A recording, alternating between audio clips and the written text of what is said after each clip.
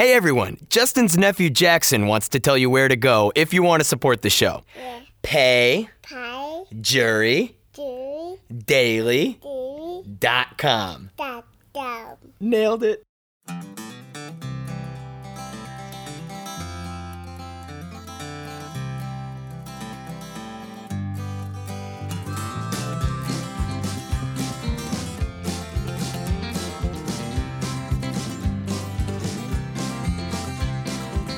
On the day that we met on the internet, I asked her for a photograph.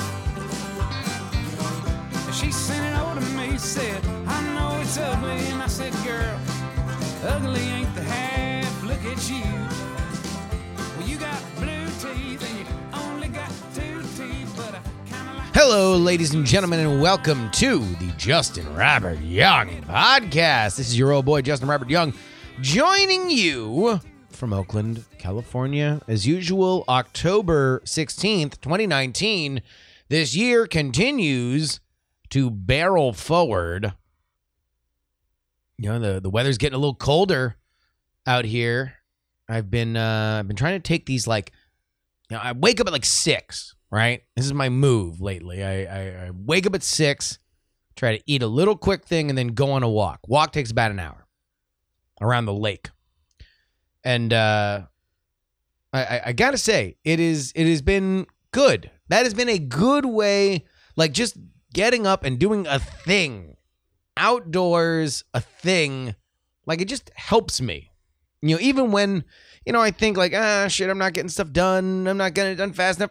I went on a walk.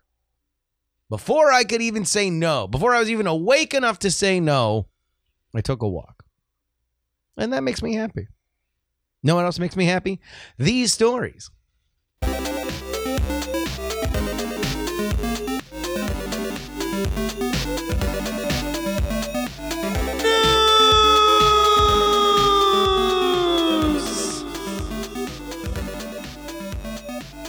And now, news from the UK. Fashion retailer Boohoo has been banned from using an advertisement for beige or nude colored clothes, which, I mean, nude colored clothes, to me, you have a bigger problem with exactly how we are defining what nude means, because if you mean nude to mean beige, not everybody is beige. And by the way, we're selling these clothes in England, right? If you're going with what the majority of nude bodies look like, it should be, you know, alabaster. Moving on. The advertising watchdog group said that the term, an advertisement for these clothes, using the phrase, send nudes, could not be used. Yeah. It's apparently understood to be a request for sexual photos, which can be a form for sexual harassment, and now Boohoo can't use the ad. The main body of the message contained a photo of a female wearing a beige jacket. Boohoo said its use of the word nude was solely to describe the color resembling the wearer's skin and reflected the trend for nude colors. The Advertising Standards Authority acknowledgement that the term nude was commonly described to refer to colors that were similar to people's skin tones, but said the phrase send nudes was a bit too far. While the ad played on a well-known phrase to highlight a fashion trend, we considered the specific reference chosen had the effect of making light of a potentially harmful social trend. Furthermore, they said, I'm sure as particulates rose off their powdered wigs, in the subject heading of the email, without any further context, the phrase send nudes was likely to be disconcerting for some recipients, specifically those who might have personal experience of being asked to send nudes. Oh my God. I mean, I'd always thought send nudes was more of a... I mean, I'm sure it is among gross things that men anonymously say to women, but I had thought of it more as a thing that you would say while in a relationship. Because on the grand scheme of awful things that men can say to women or women can say to men, it's 2019, but usually men to women. Like, that's fairly nice, right? I mean, compared to the other stuff, which is awful. If you want to know what the other awful stuff is, think of everything worse than that. Think of specifically directing, to specific pictures or acts or whatever. I don't know. What do you guys think? I mean, is that a open solicitation, or is it a friendly inside of a relationship request?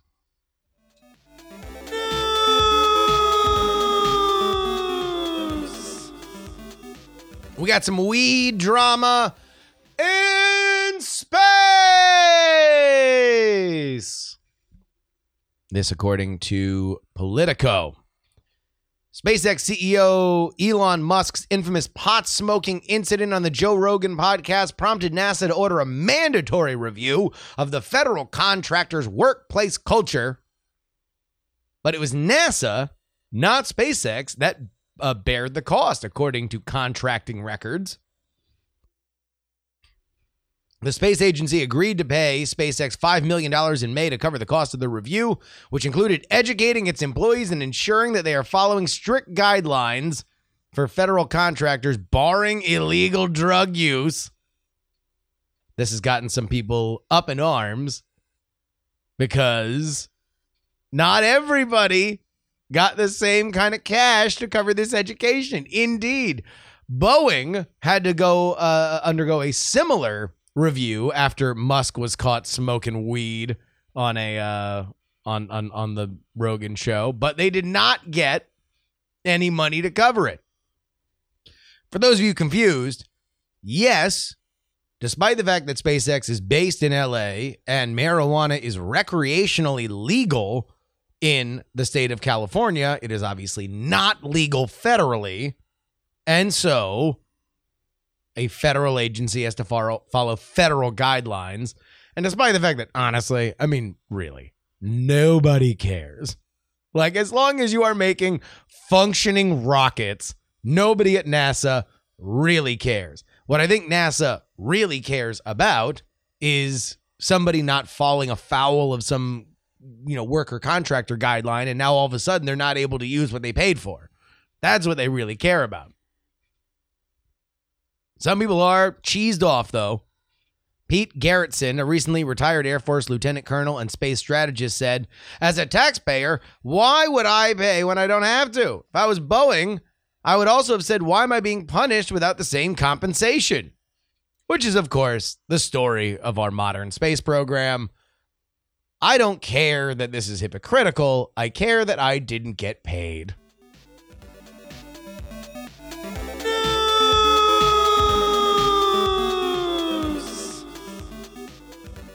And we have a slightly belated 10-year anniversary to Balloon Boy.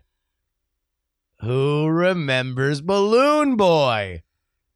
I guess probably anybody 14 years old or up. If you don't remember, Balloon Boy was a media hoax perpetrated by a family who said that their son had gotten into a homemade balloon that was now wildly flying without any kind of course or navigation through the skies. It was later found out that the boy that was supposed to be in the balloon indeed was not, and that everything was a hoax perpetrated by the father who wanted a television show. This because he had already been a memorable contestant on the show Wife Swap. He wanted a science reality show. But the 10-year anniversary means that a lot of people are revisiting not only the story, but also the family. There's been a couple different little profiles written on him. And Richard Heen, the father behind all this, seems bent and intent on saying that this indeed was not a hoax. He tells 5280 magazine that this wound up being more about one sheriff's ego and the search for 15 minutes for fame than anything having to do with us. He then said that his wife, Mayumi, was nowhere near proficient enough to understand, much less answer, polygraph measured questions in English. And Richard's sister, Diana, believes him. If Richard was going to pull a stunt like that, he would have called me first. He would have known I'd be worried, thinking one of my nephew's lives was in danger. There's no way he does something like that, worrying people he loves. End quote. See, now, here's the problem, though, is that this profile author goes and reviews some of the case file from the family's attorney, in which he discovers handwritten notes that dispute Richard's take on the situation. So dig this. With the video camera rolling, Richard would launch the balloon and freak out. This is Mayumi, the wife. This is how she understood what the plan was going to be. He'd call the FAA and get the balloon tracked. There'd be a tearful reunion when Falcon emerged from the basement where he'd been told to hide. Richard would call back and say his son wasn't in the basket. They'd make sure that the Fort Collins newspaper knew about the stray saucer and the drama behind it. The story would go nationwide with publicity in full force, and recording every moment, networks would fight over the Heen story. Except here was the problem. Falcon didn't hide where he was supposed to. He hid in the garage attic, not the basement. He played with his cars and fell asleep. The FAA said that Richard needed to call 911. Deputies showed up. Neighbors began searching for Falcon. And then that silvery balloon, all as that silvery balloon was careening across our television screens. That's why Mayumi's reunion with Falcon was so believable. For a few hours, she and Richard honestly didn't know that their son had been swept away or hadn't been swept away. So for a second, they're like, oh, wait, we tried to pull a hoax, but the kid got in the goddamn basket. Only to find out that he had just slept in the wrong attic. God. I wonder, that was one of the first times that I remember Twitter being a real big deal, that like we were all experiencing a silly story. I wonder if we would have been faster with this, or maybe like the hot take culture has gotten so strong that people would be truthers. They'd be like balloon boy truthers in a way that we did not have then. And here's the reason why. Apparently, Falcon and his brothers have created a pro-Donald Trump metal band called the Heen Boys, and they wrote a song called Balloon Boy No Hoax. Amazing.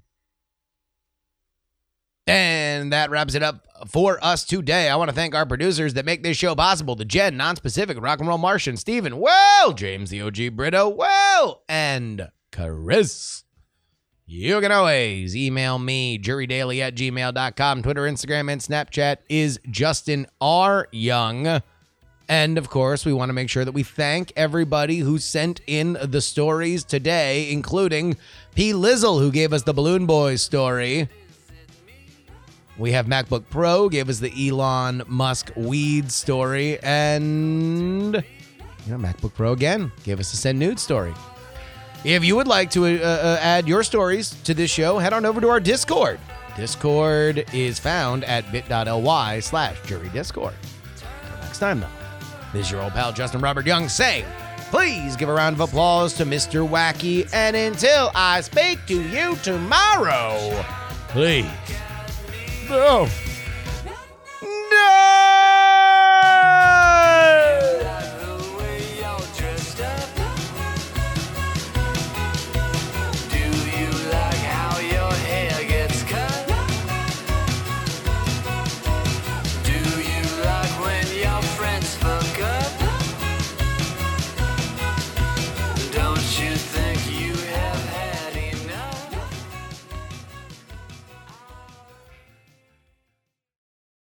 Diamond Club hopes you have enjoyed this program.